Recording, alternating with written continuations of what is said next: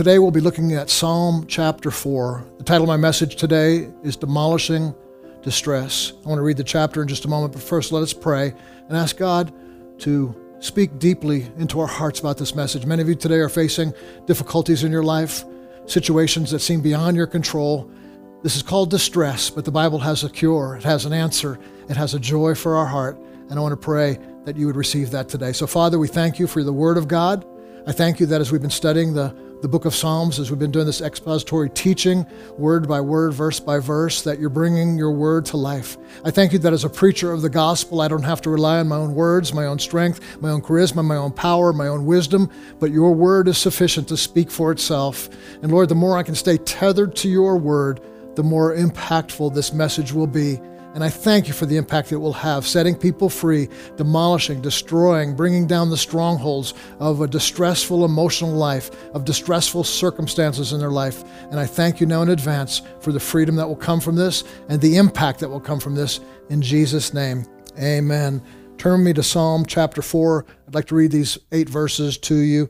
If you have a Bible with you, if you're in a place where you can get your Bible out, I want you to look at this verse by verse. I'm going to put my finger on this verse and hold it there until I get to the next verse. We're going to go verse by verse and let the Bible speak to us. Psalm chapter 4, verse 1, to the choir master, to the stringed instruments, a psalm of David. So David is continuing his psalm here. The last one we studied last week was Psalm 3, and it was the time where he was fleeing from Absalom. It appears from what most commentaries say on Psalm 4 that it's a continuation of the same crisis that David finds himself in. And today, if you find yourself in crisis, let this speak to you, this Psalm of David. Verse 1, answer me when I call, O God of my righteousness. You have given me relief when I was in distress. Be gracious to me and hear my prayer. O men, how long shall my honor be turned to shame? How long will you love vain words and seek after lies? But know that the Lord has set apart the godly for himself. The Lord hears when I call him. Be angry and do not sin. Ponder in your hearts, and on your beds be silent. Offer right sacrifices and put your trust in the Lord. There are many who say, who will show us any good? Lift up the light of your face upon us, O Lord. You have put more joy in my heart than they have when their grain and their wine abound. In peace I will both lie down and sleep, for you alone, O Lord, make me dwell in safety. Thomas Brooks, the great Puritan writer, spoke of the early church father named Christendom, and he says this about him, that if he were the fittest in the world to preach a sermon to the whole world, and if he were to gather together in one congregation and had some high mountain for his pulpit, from whence he might have the prospect of the whole world in his view, and it were furnished him with a voice of brass and a voice as loud as trumpets of the archangel, that the world might hear him, he would choose to preach on no other text than this psalm, Psalm chapter 4. O mortal men, how long will you love vanity? How long will you following your lies? What Brooks is saying here, and he's one of my favorite writers, is that this early church father said, if I could stand in a pulpit on a mountain and speak to the whole world, the one chapter I would choose to preach from is Psalm chapter 4. Why was he so desirous to preach this chapter? Why not John chapter 3? Why not Ephesians chapter 5? You could choose so many multiple places in the Bible to speak that one message that's so important to you to speak. But he chooses this one. And I believe there's a very important purpose for this, and I would agree with what he's saying. And why would this chapter be the highest word for such a great man of God? Because it touches the very heart of nature, the very heart and nature of evil.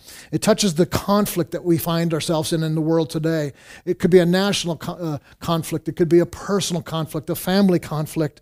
And people face this in every generation. And this chapter rightly addresses the mighty internal conflict. And it is a conflict that is more costly, more devastating than every world war put together, because it's the conflict of the soul. It's the conflict of the heart. It's the conflict of the mind. It's the conflict of a difficulty in understanding what it's like to be under distress. You see, all the wars have started because men were under distress. All the conflicts in families have started because of this distress that the enemy puts in the world. And this chapter teaches us how to battle. It teaches us how to fight. It teaches us how to have faith. It teaches us how to have joy. It teaches us how to have life and overcome the powers of distress. It shows God's way of escape. It shows a way out of vanity. It shows a way out of lies. It shows a way out of seeking material goods for getting our joy. It shows us the joy of a higher purpose in life, the joy of the Lord being our strength. The first chapter of Psalms, if you haven't heard that, you can go back in this series. And Psalms chapter 1 speaks of a personal temptation. It's in Psalms 4, we're still in the battle, but Psalms 1 starts this whole journey that we're on of fighting distress and destroying distress. And this first distress we see is the man himself battling temptation, battling personal temptations. It's in Psalms 1, verse 1, it's the temptation to walk with wicked. It's the temptation to stand in the way of sinners. It's the temptation to sit with scoffers. It's on a personal level. Psalms 2, it changes to an international, a global level. Nations are raging against the things of the Lord, whether it be communism or atheism or all the different isms in the world today. They seem to be aligned together. Psalms 2 says they counsel together against the Lord and his anointed. It's a cosmic battle led by Satan himself. Psalm chapter 3, now, it's not on the global level, but it's on a personal level within the nation itself. And this is the battle. This is the distress. I'm talking about distress today. This is the distress we're seeing in our own nation today. It has nothing to do with Afghanistan or the Middle East or the border with Mexico. It has to do internally with what's happening in our own nation. In Psalm 3, we see that it was Absalom fighting against his own father David. He is starting a revolution, a coup, and David has to flee from his son, and it's this personal distress of family, or the personal distress you see of what's happening in our own nation. You can't turn on the news without being distressed in soul. Am I right? You see these situations that are happening all around us today, and in these situations we can grieve of soul and be distressed, and it causes us sometimes, if we're not careful, to fall into a despair or despondency or hopelessness. Now we find ourselves in Psalm chapter 4. In this fourth chapter, we still hear this song of conflict, this psalm of conflict, this raging thing in David's soul. He's still finding himself in the battle. He's still finding himself in this situation. You see, in Psalm 1, 2, and 3, he's finding himself in situations where he's praying. He finds himself praying. Look at Psalm 3, verse 1. O Lord, how many are my foes? He's praying, O Lord. Verse 3, but you, O Lord, are a shield about me. Verse 4, I cried to the Lord. So there's this cry from the heart of David when he finds his soul and his circumstances in distress. And in Psalm 3, verse 5, he says, I lay down and I slept and I woke again, for the Lord sustained me.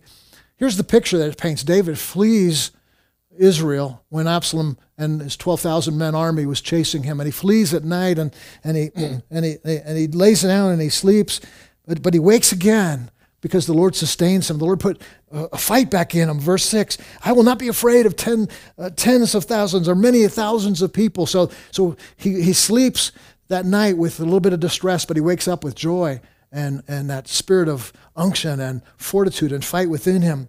And he talks about the striking of the enemies. Now we come to Psalm 4. Interestingly, we find himself crying again, awakened again to the despair, to the distress around him. How many of you, like me, have found the same situation? You go to sleep with distress or discouragement, but then the Lord just gives you a fresh day, and you're excited, and you're on fire again, and you're believing again, you're hoping again, but your circumstances don't change. And when your circumstances don't change, you are tempted to go back into despair. And apparently David is hit once again with the realization of the circumstantial troubles that he finds himself in, these revolts globally, nationally, internally, his own temptations to sin, and he's fighting these things. In verse 1, he says, answer me when I call. Now, before we get into the verse-by-verse exposition of this chapter, I want to just break this down into three parts, just so that we really can grasp clearly what the Lord's saying here. And very rarely do I delineate chapters into headlines such as this. But listen to this carefully. There's 3 parts of this passage.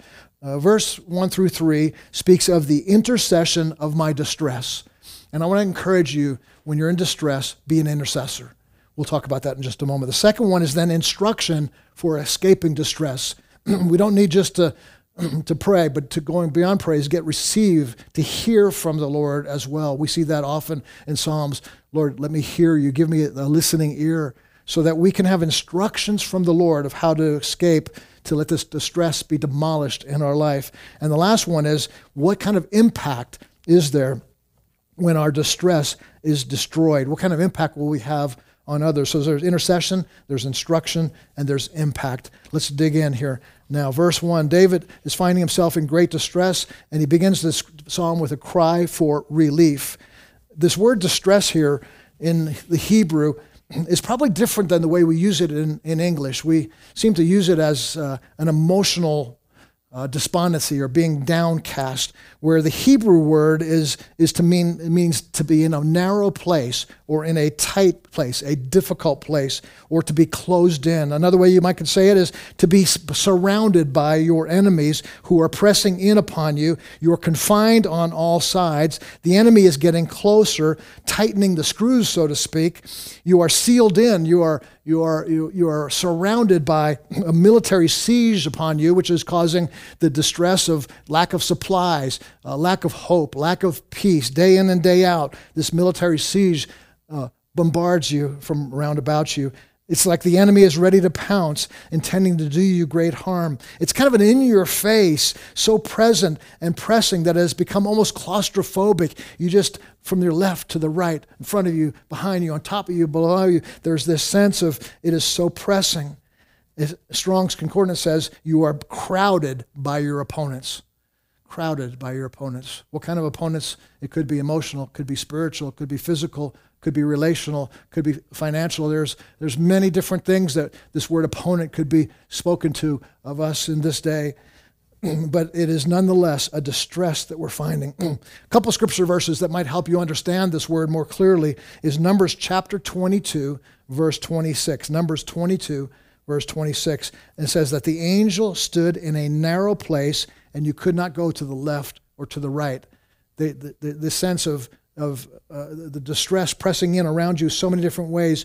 You don't seem to have but the most narrow way of escape, if at all. 1 Samuel chapter 13, verse 6 says, but when the people of Israel saw that they were in danger, that's the word, the Hebrew word, the same word there for distress, they hid themselves in caves and in thickets and in rocks and in pits. How bad the despair must have been in their lives to have to hide in caves and under rocks and even in thickets that might cut you. You find ourselves in places and in situations to where we just feel like we're so overwhelmed, all we can do is hide. Are you hiding today from financial stress? Are you hiding today from spiritual difficulties that you face yourself in? Are you hiding in an emotional place relationally with someone else? That's what this word distress, that's what David is chasing after here when he's crying out to the Lord. He wants this thing to end. He wants this thing to stop, and that's probably how you're feeling today in your situation as well. Isaiah 59:19, to continue looking at other passages that use this word distress. Isaiah 59:19 says, when the enemy, and the word enemy there is the Hebrew word for distress, when the distress comes, wow, when the distress comes, it doesn't say if it comes, it says when it comes. And if you've lived long enough, you'll know it comes. And it comes sometimes in compounding ways, in cumulative ways, in ways that are increasing in your life. It might just be one thing that starts, but before long, a second thing, and then a third. And before long, before you know it, you have a multitude of enemies, opponents surrounding about you. When the enemy distress comes in like a flood, you know this passage well. It's a very well-known passage. When the enemy comes in like a flood, the Lord will lift up a standard, raise up a standard against it. That word lift up could be translated there as the Lord of the wind of the Lord driving something away. An enemy comes in like a flood. This distress comes in like a flood. Interesting, Isaiah is calling this enemy a distress, and he's calling this distress an enemy. As it comes in like a flood, the Lord just drives it with a wind, drives it away. The New Testament, it's not using the exact same Hebrew word, but the New Testament has the same meaning in 2 Corinthians chapter 4, verse 8, Paul says, we are hard pressed on every side. This is the same meaning of distress. We are hard we are distressed on every side. It's pressing us in. It's a hard way to live life when all these things are coming around you. And David, who's making this cry in verse 1, has seen more distress than most others put together. He has seen from a young man having to be a shepherd and fighting bears and lions to getting anointed to the kingdom, and all of a sudden he's in Saul's service, and yet Saul is throwing spears at him. In Samuel 21, David has to hide in caves because Saul is chasing him to try to destroy his life. These are distresses. These are pressing in. David's hiding in a cave. He's shut in a city called Khalil, and in the city he asked the Lord, will anyone help? And they will turn you. Will they turn me over to my enemies? And God's answer is yes, they'll turn you over to the enemies. So he's in this fortified city, and he's surrounded by Saul and his armies. And he prays, will my own people here turn me over to the enemy? And the answer was yes. So David had to flee yet again. You see him constantly having to be bombarded by this sense of circumstantial distress. And as a result of that circumstantial distress, it's very easy to get into emotional distress. David, at one point, 1 Samuel chapter 19, he is getting ready. Saul has sent some men to kill him while he's sleeping in his bed. And Michal, his wife, says to him, get up and go. And she lets him down through a window. How much distress that you're fleeing through windows for your life in the middle of the night. You would understand the distress. For me, it makes me look at my distresses and say, well, maybe they're not as big as I feel like they are. Now, each of us, no matter what we're facing, no matter what we're feeling at the time, those are valid feelings. And to us, they seem large and they seem big, especially as they're pressing in around us, surrounding us. But we have the opportunity to do just like David did, is to pray. And David escapes that. He was let down through the window. And you've heard it said, when God closes the door, he opens a window. But sometimes that opening of the window is not necessarily what we would hope for, because sometimes it's just a window of escape. It doesn't get much worse than this. You're anointed the next king of Israel, and now you're sneaking out a window at night to save your life. Some distress is so pressing that it's a now situation. It's a tonight situation. It has to be resolved immediately. Now, distress is both circumstantial and emotional. And we can have circumstantial distress and emotional distress. Certain things come up against you, and it affects your emotions in such a way that it causes you to be fearful, anxious, stressed out, causing you to lose sleep, tossing and turning at night, worried day in and day out. That's circumstantial distress plus emotional distress. But you can also have circumstantial distress, but also an emotional peace. And that's what God is going to do. We're going to see in just a minute here in Psalm chapter 4. Or you can have, probably the best of all of them would be have circumstantial peace and emotional peace. But that doesn't always happen. Sometimes God will just touch one, the emotional peace. He gives you that emotional peace even in the midst of his battle. That's what's happening in Psalm here, where you see David having escaped from Absalom, and yet he seems to have a peace, but he keeps coming to the Lord to make sure that peace stays solid, it stays firm in his life, so that if he can't control the circumstances, that's up to God, but he can control through the Holy Spirit's power, and you and I can as well. We can control that emotional peace that we have in the midst of it. In Psalm chapter 57, verse 2 through 4, David speaks about this pressing in around him, this distress. He says, I'm in the midst of lions. I am forced to dwell among ravenous beasts, men whose teeth are sharp as spears and arrows, whose tongues are sharp words. This is the circumstance that David finds himself in Psalm 4. And he begins to cry out, verse 1, answer me when I call. Do you see his desperation? Answer me when I call. Answer me, God, O God of my righteousness. In other words, I've been righteous, God, not by any merit of my own, but Lord, you put this hunger in my heart for you, like a deer that pants for the water. And my righteousness is not of my own, but it's just in that heart that you've given me. And it's a different heart. It's a man of a different spirit. And so, Lord, you're hearing the prayer of a righteous. In the New Testament, it says that kind of prayer avails much. You have given me relief when I was in distress. You've given me relief when I was in this place, this closed-in place. All right, we've looked at the word distress. Let's take a moment now to look at this other word that David's crying out here. You've given me relief. The word relief in the Hebrew means to be or to grow wide or large. It doesn't just mean like, what a relief, I'm out of that problem. but it means something even more significant, more powerful. You see, this is such good news for you if you're in a time of distress, that God is not just going to end the distress, to demolish the distress. He's not just going to cause you to wipe your brow and say, I'm glad I passed through that difficult season. But because of that difficult season, in the midst of that battle, through that battle, because of that battle, he's going to cause you to increase. He's going to cause you to grow. He's going to cause you to be stirred of heart. He's going to cause a greater passion in you. Exodus 34 says this, I will cast a nation out, and I will enlarge your borders. You see, it's not just the casting out or the demolishing of your distress and your distressful circumstances, but it's replacing it with something, an enlarged border, an enlarged righteousness, an enlarged faith, an enlarged confidence in God, that no matter what happens in my life, I can trust him, I can believe him. Look how good he's been to me. He has touched me emotionally, and he's delivered me from these circumstances around me. Isaiah 54 Verse 2 is a passage of Scripture. Maybe you've quoted it before. It's kind of one of those coffee cup type passages that you might want to put on a bumper sticker or something. It says, enlarge the place of your tent. This is the desire that we have within us, God. I don't want to just get out of trouble and then find myself in a neutral place. I don't want to just get out of crisis or distress and then find myself in a place where I'm bored, where I'm lulled to sleep and apathy. Lord, but not only get rid of the difficulty, not only take me out of Egypt, but bring me into the promised land and then enlarge my tent. And it takes a while for David to get there, but in the 18th chapter, you finally see this rejoicing in his heart.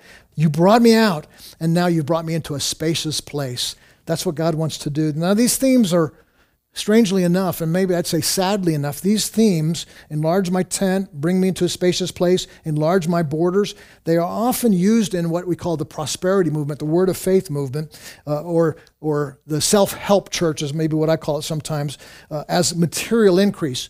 You're going to increase my position on my job. You're going to increase my wealth. You're going to increase my car. You're going to increase my physical health. You're going to increase my popularity. You're going to increase my fame, my prestige. You're going to increase me. It's about me. It's that self-interest gospel that is really no gospel at all. It is not, and I'm not saying it's beyond the scope of God being so good to us that he would do these things of blessings on our life and prosperity in our life. But that's not the primary purpose. He's not just after giving you a larger footprint of a piece of property or the house size on that, the square footage of your home, or a bigger or more expensive car. He's after something in our souls. And if we miss this, we miss probably the greatest work that God's doing in our life, because we appropriate faith, we use faith, we have faith, but we use it, we direct it in the wrong areas. We direct it towards selfish things rather than the increase being in the things that are kingdom things of life. We have been sadly hoodwinked by false teachings, getting us to believe that enlargement is only a material prosperity and self-fulfillment. This truth has been hijacked by the Word of Faith movement, seeing it almost exclusively as that which is for personal gain, affluence, dream fulfillment, career advancement, larger cars and bigger paychecks. But I believe the increase has more to do with your heart than it does to your house. Psalm 119 verse 32 says, my heart you shall enlarge. You see, when your heart is enlarged, your love is enlarged, your faith is enlarged, your prayers are enlarged, your hope is enlarged, your joy is enlarged. And you can be a Christian, be a non-Christian, have all those other things, but it's only the Christian that finds faith enlarged, joy enlarged, confidence in the Lord enlarged. And that's what God is primarily after. Even though he's good enough to bring us those other blessings, he's primarily after your heart being enlarged. And I would go so far as to say, oftentimes, listen to me carefully, oftentimes God allows distress to come into our life. God allows us to be surrounded by enemies. God puts us in a difficult place. He puts us in a place where we want to almost cower and hide so that he could bring us out, so that he shows himself strong, that he reveals the power of his right arm, that he reveals that he's more powerful than chariots and armies of other nations, that we can trust in him beyond anything else. He is speaking here of increasing the defeat of our enemies and the growth of our spiritual strength and the enlargement of our relationship with God. The Bible holds out a higher calling and a greater purpose, being free from sin's power, being free from the world's pull and from self-centered living. It is an enlargement of righteousness. It's an enlargement of the Holy Spirit, and it's an enlargement of our involvement in kingdom service, other-centered love, and spirit-filled impact on the world around us, a world that is in deep crisis and in need of a deep move of God. It's a world that is in distress, and it needs a church of Jesus Christ that has been set free from the emotional bondage to distress, worry, anxiety, and fear, and come up out of that vibrant and alive and being able to answer the question that we're about to see in one of these verses to come. Let's look now at verse 2. Verse 2 says, "O men, how long shall my honor be turned to shame? How long will you love vain words and seek after lies?" Where God would honor a man with increase of righteousness and the glory of his presence, the world around that very same man would attempt to turn his honor, that woman's honor, into shame, to ridicule, to mock, to call them names, to take what is holy and make it profane, and to take what is profane and make it whole, what they would consider holy, to take a man or a woman who's lived their life in righteousness and does one thing that is sort of countercultural, might say something against a particular sexual sin, and all of a sudden they're cast into this place, we call it cancel culture today, this place of shame, this place of not being allowed on social media anymore because you've said something about homosexuality or some other sin that the world not only accepts but celebrates and lifts up in pride. And we see this David is saying, "O men." In the Hebrew there, that word means, it can mean, "O rulers," "O you those with authority," those in government, those in media, those that rule and reign over situations in our nation. How long will you take honorable things and speak like shame in them? And then you love vanity, you love vain words. This is the idea of suppressing the truth and exalting a lie. And he says that, how long will you seek after lies? David is doing here what will come to each of us at some point in our life, where there'll be an attempt to shame us and the holiness of God that we ascribe to. But the believer who suffers the shame has the last word. Look how he has enlarged me, David is saying in this passage. He's blessed me. He's bestowed upon me. Short term, it may look like I'm defeated, but if you look at the long term, it's the enemies who are defeated. And David, after this difficult trial that he finds himself in, ascends back to the throne. He's brought back in, and there's a recoronation of him as king, and that's going to be happening to you in your life as well. Short term, you may find this distress, this pressure all around you, but long term, there's going to be God exalting you. For a season there's for night there's weeping, but joy comes in the morning. Let's look on to verse 3. But know that the Lord has set apart the godly for himself. But know, here's David's confidence. O men who taunt and scorn and ridicule and live under lies and suppress the truth, O men, O rulers, you need to know this is what David's saying. And there's a confidence in David. You can see it rising up as he's speaking this truth. But know that the Lord has set apart the godly for himself. Hallelujah. This is such good news. This word set apart is the same word for holy. The word holy is the same word for weightiness. It's the kavod, the Hebrew word kavod, the weightiness of God. And God has put a weightiness in your soul. It's through those trials, it's through those tribulations that you become strong, muscular, if you will. And having a godly faith and confidence to fight any battle that you find yourself in without cowering in fear, without giving into emotional distress, but rather knowing that you are, through it all, a victor, conqueror in Christ Jesus. And he has set you apart, not just for victory, but he's set you apart for himself. Here's the good news. In your circumstantial distress, when horrible things seem to be happening around you, when you find yourself in this particular situation where you don't know how to get out of it, he set you apart for himself. He hasn't abandoned you, hasn't left you, hasn't given up on you. He hasn't despised you. He is there for you. He's present to you. He calls you godly. He calls you righteous. You are the righteousness of God in Christ, and you are for himself. He's there for you. In the midst of that battle, he is present. He is with you forever and ever. There's some New Testament passages that echo this sentiment and are so important. John chapter 15, verse 18, 19 says this, if the world hates you, remember, this is Jesus speaking, remember that it hated me first. The world would love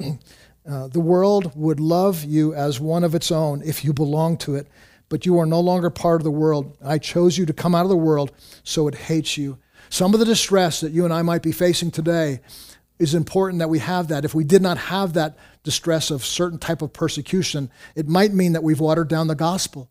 It might mean we're not living as lights in a dark world. It might mean we look just like the world, and therefore there's no hatred of us. Some of the distress we're facing is a distress you'll probably have the rest of our life, because it's a good distress. It's a distress of standing out in the crowd, of being different, of being what the Bible calls a peculiar people. 1 Peter chapter 4, verse 4 says the same thing, of course. In other words, of course you're going to face this kind of distress. Your former friends are surprised when you no longer plunge into the flood of wild and destructive things they do, so they slander you. That's what David's saying here. They turn my honor, the honorable things, the righteous ways I live, you're shaming them as if I should join you in your folly, if I should join you, plunge into your wild and destructive things that you do, and you refuse to do so. Some of the distress then, the enemies are opposing you because of the stand that you're taking for righteousness. I want to encourage my brothers and sisters, stand firm, stand strong. Don't let any pressure around you. Don't let any circumstantial distress cause you to lose your testimony, to compromise your standards, to come off this being set apart, a weighty, holy, righteous person in Christ. The Lord has set you apart, and because of that, the Lord hears when I call to him. That's what David says. He hears me. It's the righteous prayers, as I said just a moment ago, that are availing much. He's hearing me. Now, to the second part, instruction in my distress. The first one is your intercession, and now the Lord begins to give some instruction. I believe this instruction is twofold. One, it's to the old men, to the rulers who are scoffing, who are slandering, who are calling righteous things shameful. And the other part of it is to us as well. It has maybe a dual purpose, a dual meaning. And let's read it in verse 4. The instruction says this, be angry and do not sin. Ponder in your hearts and on your beds be silent. Verse 5, offer right sacrifices and put your trust in the Lord. We see here several things. Looking first at verse 4, be angry. And as I said, there's two ways to look at this instruction, be angry. The first way would be to be grieving over your vain words. This is speaking to the old men. This is speaking to the unrighteous, those who are speaking vain words and seeking after lies. Or another translation about seeking after lies says seeking after false gods. You have idolatry in your life. And so the psalmist here is saying, be angry about that. Get upset about that. Let that disturb you. You should be disturbed over your sin. Get to the place of grieving over your vain words and over after seeking false gods. The Hebrew word here is to be agitated, to let this sin affect you, to say to yourself, no more, I can't bear up being under this type of lifestyle. The second way of looking at the same passage could be being angry at the condition of the culture and the generation that you're living in. Be angry like Lot was in Sodom. Be angry like Noah was. And if you look at it this way, it's actually a strange command. Be angry. Oftentimes we are told, "Don't be angry. Don't get angry. Or just subdue your anger." But in either way you look at this, it's a call of God. He uses those words. Be angry. You should be angry. I was talking to a friend this week, and he had lost a family member, and he was feeling anger in his soul, but he was feeling ashamed about being angry about this loss in his life. And I told him the Bible says, "Be angry." Yes, death is. Jesus is going to destroy death one day, but it affects us now. And we have the right and even the calling on our life to be angry. Lord, I'm angry over the situation. I'm angry over my own sin. I'm angry over the circumstances that are surrounding me. I'm angry over the global Antichrist spirit. I'm angry over what's even happening in America today. I'm angry at the declension in the church. I'm angry at the lukewarm church. I'm angry at the compromised church. Lord, I'm angry that our government leaders are so pervasively wicked. I'm angry that the judges in our nation are allowing things like abortion and gay marriage. I'm angry at these things. And this is what God is saying to us. This is the instruction for getting out of distress, is to feel that anger, to know that some of that is called righteous anger. God put that anger in your heart. To be anything less than angry at the situations would probably mean that you're without care, without concern, without passion, without zeal, without a fight left in your soul. Be angry, but do not sin. In other words, how you carry out your anger. Okay, I'm angry, so I'm going to fight with the weapons, the carnal weapons of this world. I'm going to fight with rebellion. I'm going to fight with arms. I'm going to fight with withdrawal from society. I'm going to fight with false accusations. In other words, I'm going to use the tools of the world to fight a battle with the world. And the Bible makes it clear that we don't fight with those weapons, those carnal weapons, but ours are spiritual for destroying distresses, these strongholds that are around us. We have the power of the Holy Spirit. So do not sin. It's okay to be angry, but don't let that anger carry you into wrong ways of moving in unrighteousness. Then what we do next is we ponder in our hearts, and on our beds we are silent, Selah. We can breathe. We can go, Lord, there's an anger in my heart, but there's a right spirit within me. And I'm fighting my battles in a godly way. And when the day is done and I've fought the good fight, and I lay my head on that pillow at night, I can be silent. I can rest. I can trust. And then in verse 5, the instructions continue. It says there, offer right sacrifices and put your trust in the Lord. Trust in the Lord with your whole heart. Lean not on your own understanding. In all your ways, acknowledge him. Acknowledge that you have some distress. Acknowledge that there's distressful circumstances, or acknowledge there's some emotional distress in your life, and offer right sacrifices. Lord, I sacrifice it to you. I offer it up to you. I cast all my cares upon you. Hallelujah. This is good news. You can cast all your cares upon him. And lastly, we're going to talk now, the third point is the impact of our distress being destroyed. We talked about the intercession and then the instruction in times of distress, to be angry, to do not sin, to offer right sacrifices, to put our trust in God, not in other armies or in other resources. And lastly here, we're talking about what kind of impact does this distress being destroyed have on our life and also on the world around us. Verse 6, there are many who say, who will show us any good? Lift up the light of your face upon us, O Lord. You have put more joy in my heart than they have in their grain and wine that abounds. In peace I will both lie down and sleep, for you alone, O Lord, make me dwell in safety. David's enemies are asking this question, who can show us any good? They've been shaming David. They've taunted his honor. And they're boasting in their vain lies and in their false hopes, yet deep down inside them, they know something's missing. They are living in a world of despair, and the one question that comes out of them is there any good in this world? I thought my political power would be good. I thought my riches and fame would be good. Is there any good? And David's response to that is not, Lord, give me political power. It's not even here, restore myself to restore me to my kingdom throne. But he's saying, Lord, let your face shine upon me. Let your countenance be so glowing on my face that I would reflect the light, the love, the glory, the power, the majesty of God.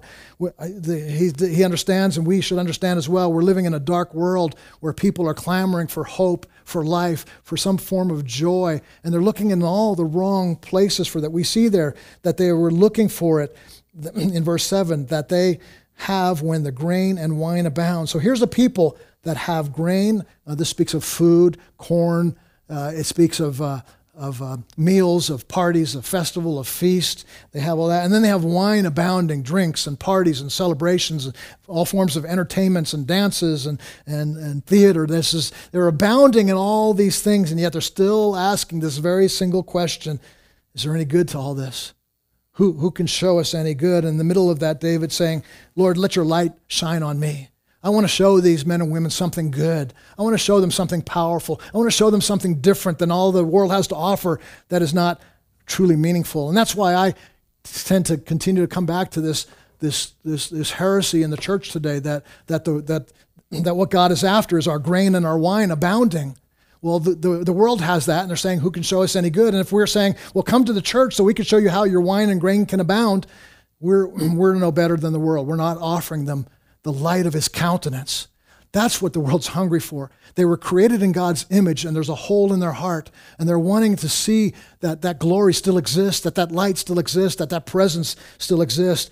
And God can do more through one man who has his presence than that same man who has all the riches, the corn and the wine of the world. That one man who's set apart for God. That one man who has his countenance falling upon him. That one woman who's seeking day and night. That one woman who's in intercession for this distress to be broken from their life so that they could rise up with the countenance of the Lord and say, who can show us any good? I can show you some good. I can show you the power of God, the presence of God, the purity of God, the love of God. I can show you a way out of sin. I can show you a way out of hell. I can show you a way out of despair. This is the power that God has. And as a result, then we go to verse 7, you have put more joy in my heart than all this grain and wine.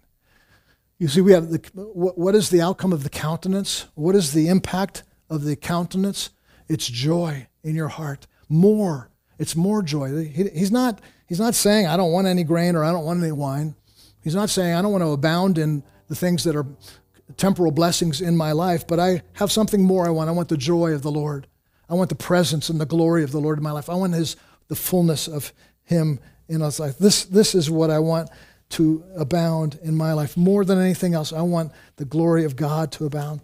The world, with all its prosperity, all its fame and fortune, all its riches, all its material goods, all its parties and all its concerts and all its entertainment are still without this true, deep-rooted, settled joy.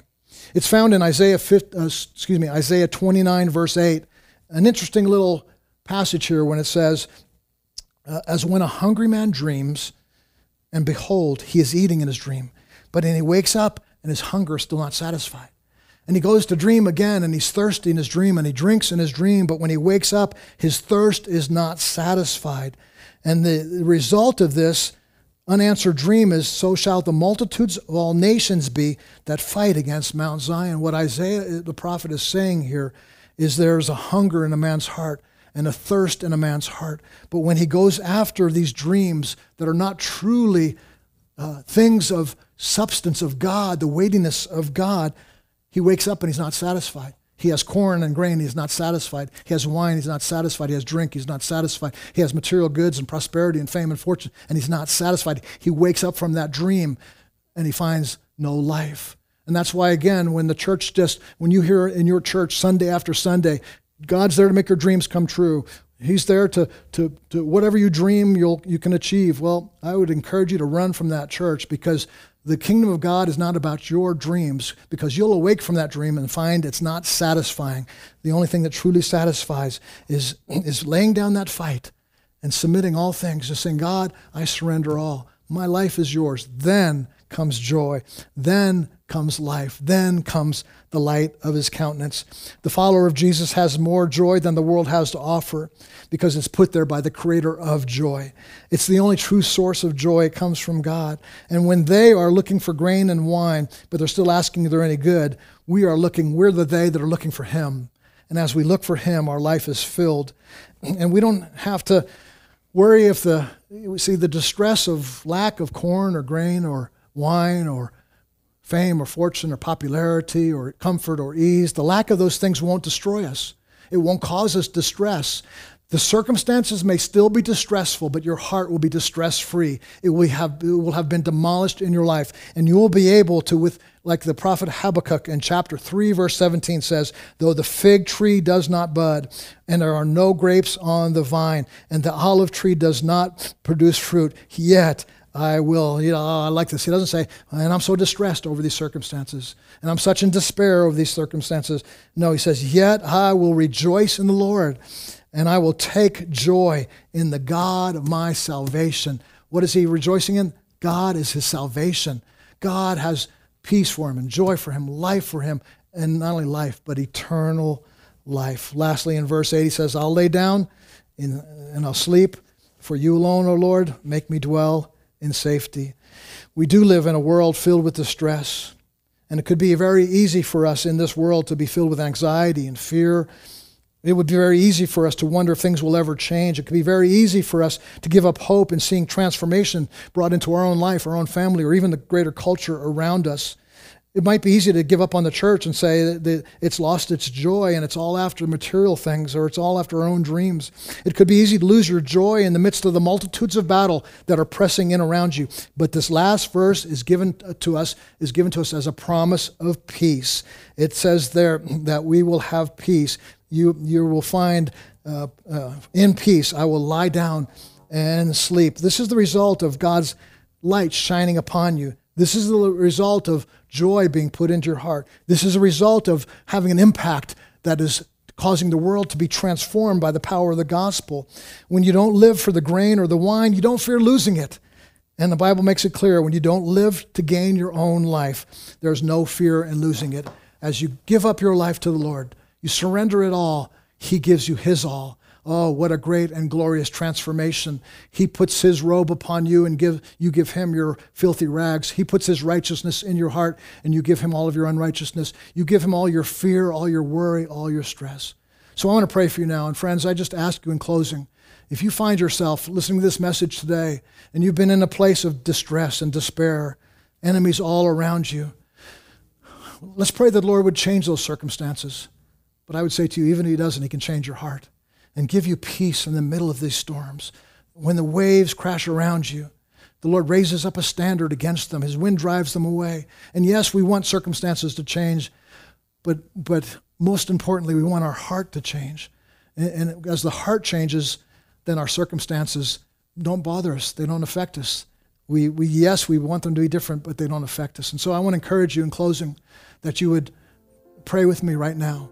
Pray with me. God, I want to do just what King David did here.